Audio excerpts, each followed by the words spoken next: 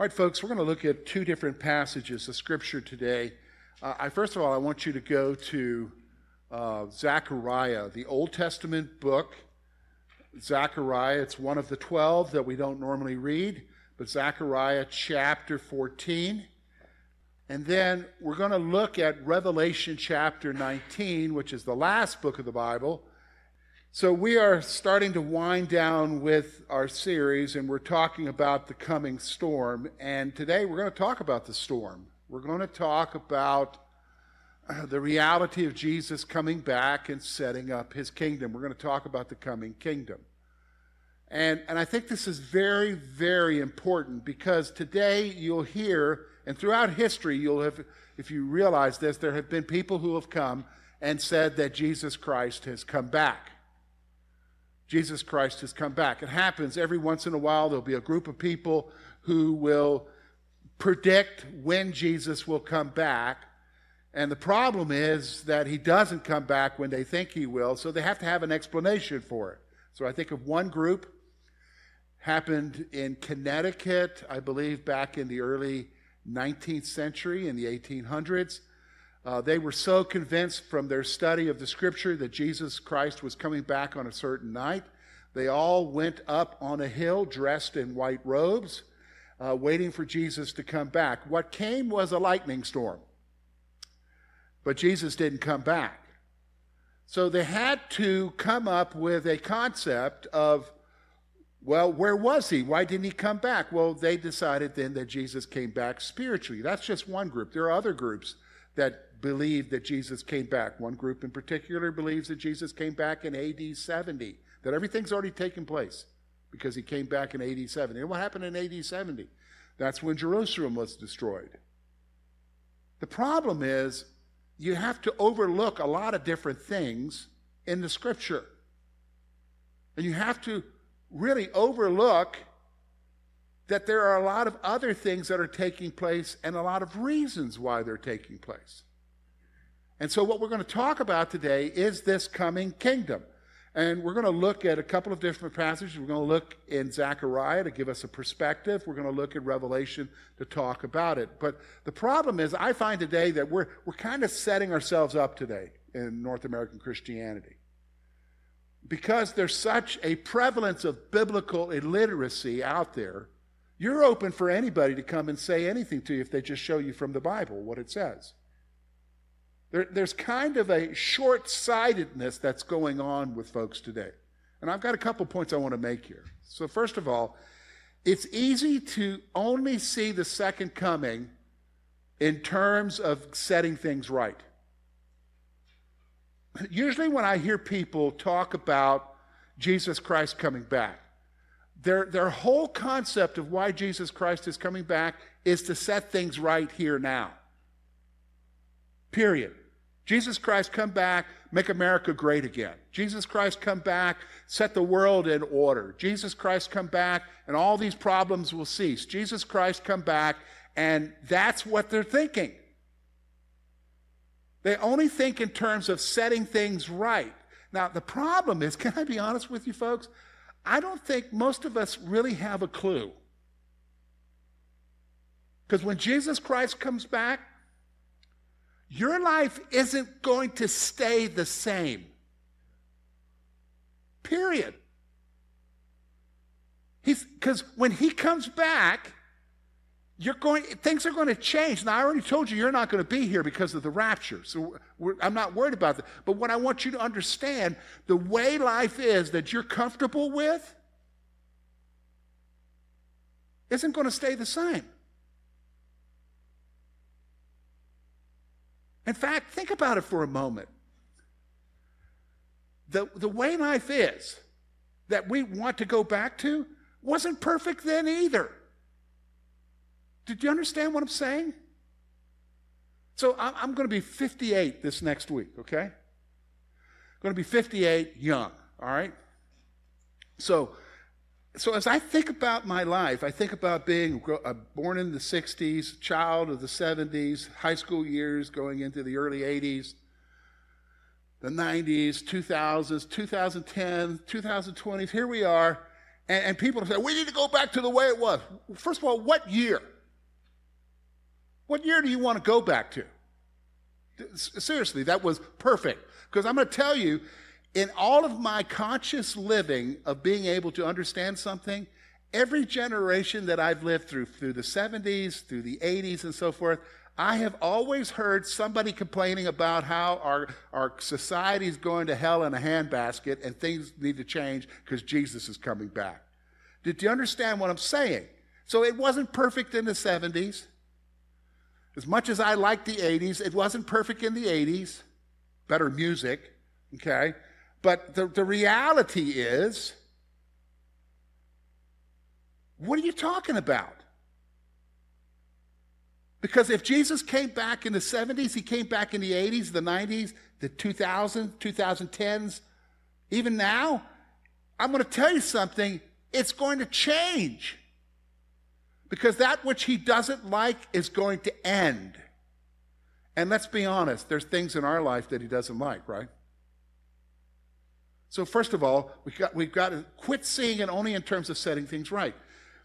We also have this tendency when we talk about the second coming, because we're, again, short-sighted. We only think about in terms of right around us. So for us, it's Kerwinsville, Clearfield County, Pennsylvania, United States. We only think in terms of what's happening around us. We lose sight of something even bigger. And here's what I want you to see, is we tend to overlook the reality that God is accomplishing so much more. So when you and I talk about the second coming, it's not just for him to come and set things right and all the evildoers now have to pay and so forth. I'm telling you, there's a reason why it's happening. There's something he wants to accomplish.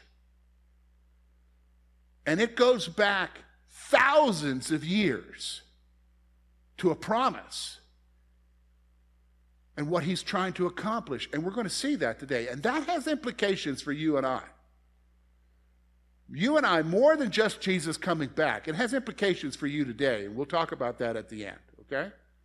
So let's look at it together. So first of all, we're going to get a bigger picture of what's going on here. Why the second coming? So let's go to Zechariah. We're going to look at the first 3 verses of a vision that Zechariah had. And he has a vision of Jerusalem in the end. He has a vision of something that's coming and why it's coming. So I want you to notice with me. Here's what Zechariah writes. Behold, the day is coming for the Lord, when spoil taken from you will be divided in your midst. For I will gather all the nations against Jerusalem to battle, and the city shall be taken. And the city shall be taken, and the houses plundered, and the women raped. Half the city shall go out into exile, but the rest of the people shall be cut off from the city.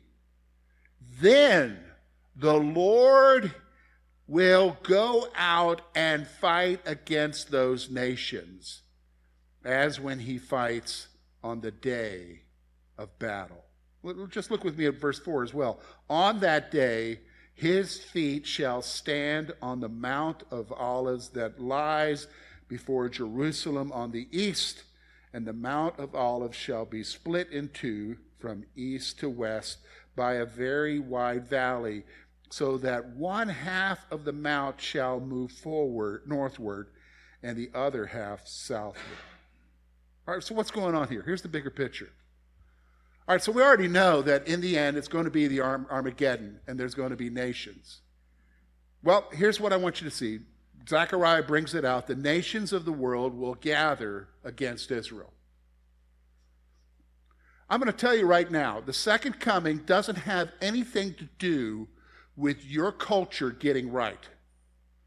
The second coming doesn't have anything to do with your concept of whatever being right as far as where we live right now. The second coming has to do, are you ready for this, with one group of people only, Israel. Bottom line. That's the issue here. So now do you understand why we keep seeing them in the news? Now do you understand why when you see what's going on? Because you can shake your head and you're like, man, they got attacked and so many of them got killed and now they responded. I can't believe how people are responding to the attack. I can't believe that people are that fickle and they change overnight and so forth. I'm telling you there's a reason why, because it's all moving towards a crescendo that's coming. When the nations of this world will gather against those people. Do you understand what I'm saying? When the nations will gather, and they'll think they're doing the right thing. They'll think that they're eliminating a problem. The nations of the world will gather against Israel. Now here's the problem I want you to see here. Israel will suffer defeat. Zechariah makes it very clear here. Israel will suffer defeat and will almost be wiped out for good. You know, when I read this passage when we were going through minor prophets in our Sunday school time, I'll be honest with you, I was actually shocked. I was shocked by the brutality that was being expressed here. Because I guess I didn't truly understand that they were going to be defeated. I just kind of thought it would never even get to that point. No, it's very clear. The prophet is saying they're going to be destroyed. They're going to be defeated. Half of them are going to be taken away into exile. The women are going to be raped. They're going to be plundered. I mean, just even reading that, I don't read scriptures very often that talk about women being raped. It's right there. You've got to understand the bigger picture of what's going on here. The whole reason, can I tell you the reason why he comes back? Because he's faithful to his promises. Did you understand what I'm saying? The whole reason for the second coming of Christ is because he's doing something, moving Israel to a point where it once again recognizes the one whom they pierced. Zechariah talks about that earlier, about them weeping when they recognize the one whom they've pierced. Now, who have they pierced, folks? Jesus. And so the reality is it's going to come a time when that Israel is almost destroyed, and he comes back. He comes back to fight for them. Why? Because he said he would take care of them. Do you understand? The second coming has to do with Israel. And yes, he sets everything else right. Yes. But it's because he's bringing a group of people to what? Faith. Faith. Because right now, they don't believe. Right now, they reject. Paul says right now there are enemies, but they're blessed because they're chosen. He makes that point very clear in Romans 11. So we get the bigger picture, okay? We get the bigger picture. Then, see, when we understand the bigger picture, then when we come to chapter 19 where John in his revelation talks about the deliverance, we get introduced to the deliverer. We get introduced to the one who is going to deliver here. And here's what I want you to see. Look with me at chapter 19, verses 11 through 21. Look at what John writes in the vision that he sees.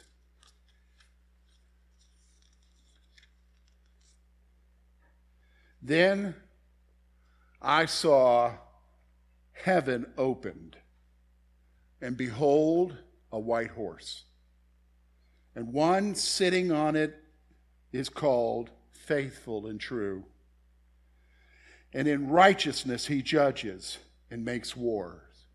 His eyes like flame of fire, and on his head are many diadems.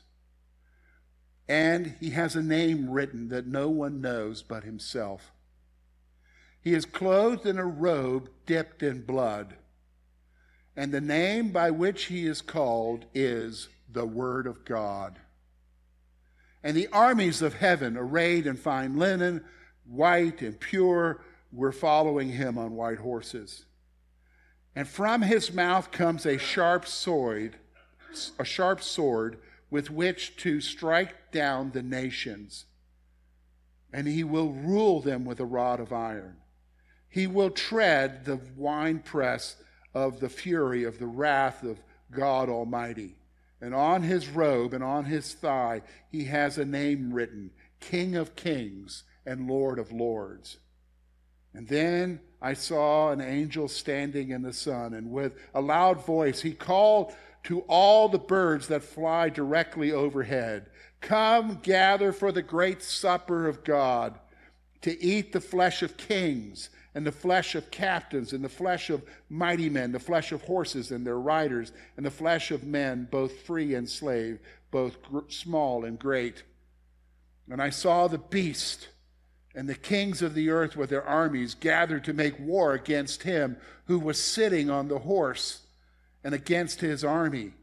And the beast was captured, and with it the false prophet who in its presence had done the signs by which he deceived those who had received the mark of the beast and those who worshipped its image. And these two were thrown alive into the lake of fire that burns with sulfur. And the rest were slain by the sword that came from the mouth of him who was sitting on the horse. And all the birds were gorged with their flesh. All right, let's take a look here, folks. This is the deliverer. Here's the first thing I want you to understand. And this is very, very important. The Lord himself will return bodily with his saints when he delivers Israel. Now, that key word there, if you want to underline it, if you write it down, the bodily, you need to make note of that. I want you to understand, when we talk about Jesus Christ coming back, he's not coming back in some spiritual sense. He's coming back bodily. He's coming back. The very presence of Jesus is coming back, period. Now, why can you say that, George? Why can't it be spiritual? Because if you understand the Old Testament prophecies about the Messiah coming and him setting up his kingdom, he's not coming back as a spirit to do it. It's a literal figure who's going to come back and rule with a rod of iron. Jesus Christ is going to come back physically. And he's going to defeat the armies of this world. Do you understand? That hasn't taken place at this point. Nowhere in history do you record anything like what we just described here. A great king coming back and with the word of his mouth defeating the armies that were gathered against Israel. Do you understand? We don't see that. He's coming back bodily. You got to understand, when he comes back, he's literally coming back. Period. That's the reality. And here's what I want you to see. He will defeat the armies of the world with the word of his mouth. It ain't going to be a big fight. Do you understand what I'm saying? I mean, it isn't going to be like whose army's better, who's got a bigger army. In fact, he comes with a huge army. But the reality is, listen to me, that army isn't going to have to fight. Because he's going to speak the word, and that's it. Do you understand what I'm saying? With the sword that comes out of his mouth, the sword is the word of God. The word of God will come out of his mouth, and that's it. It will be over. Do you understand? When he comes back, he defeats them. No fighting whatsoever. This is the reality. He'll defeat the armies of this world with the word of his mouth. Here's the third thing I want you to see. The Antichrist, oh, by the way, before I give you that, let me just kind of make the point. You do realize you're going to be there, right? Well, I thought we're taken away in the rapture, George. I do. What do you mean we're going to be there? No, you're going to be there. But you're going to be riding with him. How's your horsemanship? Some of you have horses. I know you're good at that. The rest of us will get a quick lesson, I'm sure. But the reality is you're going to be riding with him. We are the saints, right? We're going to be with him. We will be with him. The saints from all the ages will ride with him to victory, led by the one who's on the white horse. You're going to be with him. Now, here's what happened. The armies of this world are destroyed. Here's my third point. The Antichrist and the false prophet will be captured and cast into the lake of fire. So this false Messiah with this false prophet that deceives the world, who's making war against Israel, who even defeats Israel. He's going to be captured. And there's not even going to be, it's not even going to be, it's going to be instantaneous. He's going to be instantly cast into the lake of fire, period. Bottom line. The rest of the world has to stand before the judgment throne. These two guys, they're not even going to have that chance. They're just going to go immediately there. That's the finality of it. So then what happens, George? Well, here's the point I want you to see. With Jesus' complete victory, the promised kingdom will be restored to Israel. See, this is what it's about, guys. Remember I told you we got to get the bigger picture? The bigger picture is this is the story of Israel and the God who chose them and the Messiah who would redeem them. He also redeemed us. But he's going to redeem them in the end, because in the end, they will come to the point of desperation for God to deliver them, because no one else will deliver them. And then they'll recognize the one whom they pierced. They'll be saved. And then that's it. All the promises will be fulfilled. What do you mean the promises? The land promises. You know, I think it's interesting when you listen to the news, the chant that's being chanted by those who want to wipe out Israel is from the river to the sea. Did you understand? That's really what it's about, isn't it?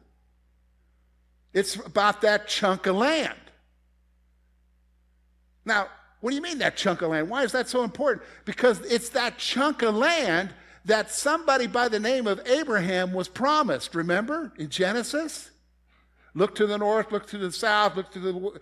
As far as you can see, I will give you what? This land. Can I be honest with you? The land that they were promised, from the river Nile up to the river Euphrates, they have never had that land that was promised.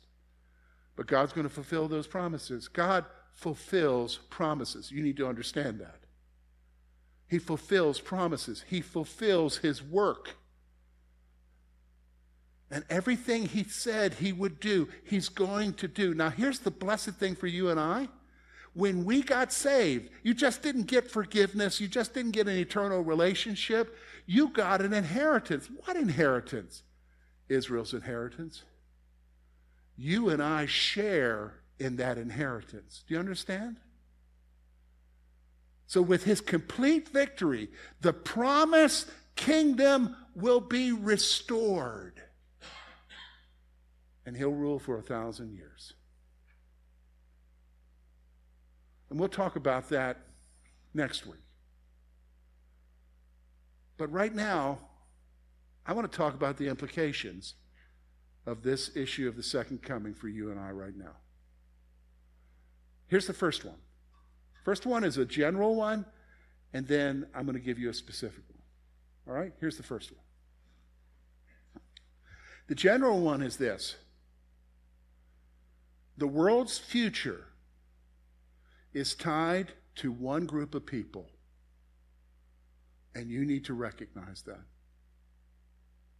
I mean, I can understand. I get up in the morning every morning, and I go to on the weekdays. I go to the Y for my exercise, and I listen to news. I listen to some podcasts that world news and so forth. I like to keep going. And after a while, I just kind of like get tired of hearing about Israel. So I hit the 30-second forward on the screen to get it to move forward, because I already know what's going on. I'm just overwhelmed by it. I just don't want to hear anymore. And so we kind of get sick of hearing about it, but it's there, right? But so let me just kind of tell you the reason why it's there. Like, why? I mean, that little bit of piece of ground there, why is that in the news? Okay, I can understand what's going on over in Ukraine and Russia right now. I can understand Taiwan and in China. I can understand all that stuff because that has implications, global stuff. But that little piece of ground there, I don't understand what's going on. I'm trying to help you to understand. Here's the general thing. The world is tied to that nation, to that hunk of property. Why? Because he made them a promise long ago. And he will see it through. And that's what the return is about. Okay, I got the general part, George. What does that mean for me? Well, can I be honest with you when we talk about this? Forget Israel. Forget you. But I want you to think about the God who saved us. What do you mean? When I look at this, he doesn't give up on people. Do you understand? That's the point I want you to see.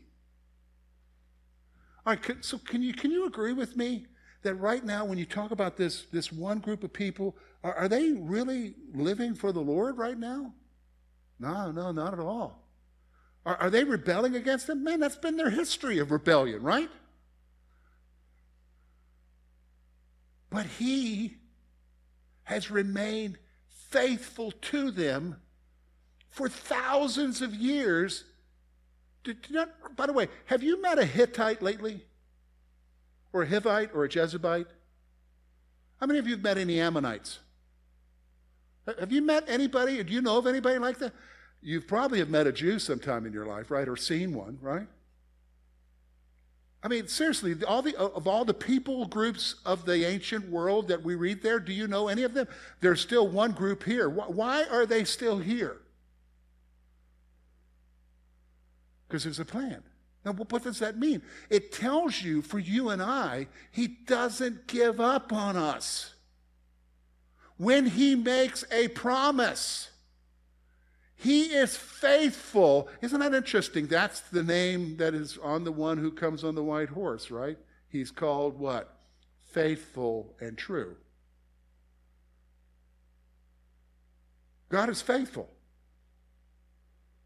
And even when we don't do right, he allows us to go through the things we go through, to get us back to where we recognize him again. Because why? We belong to him.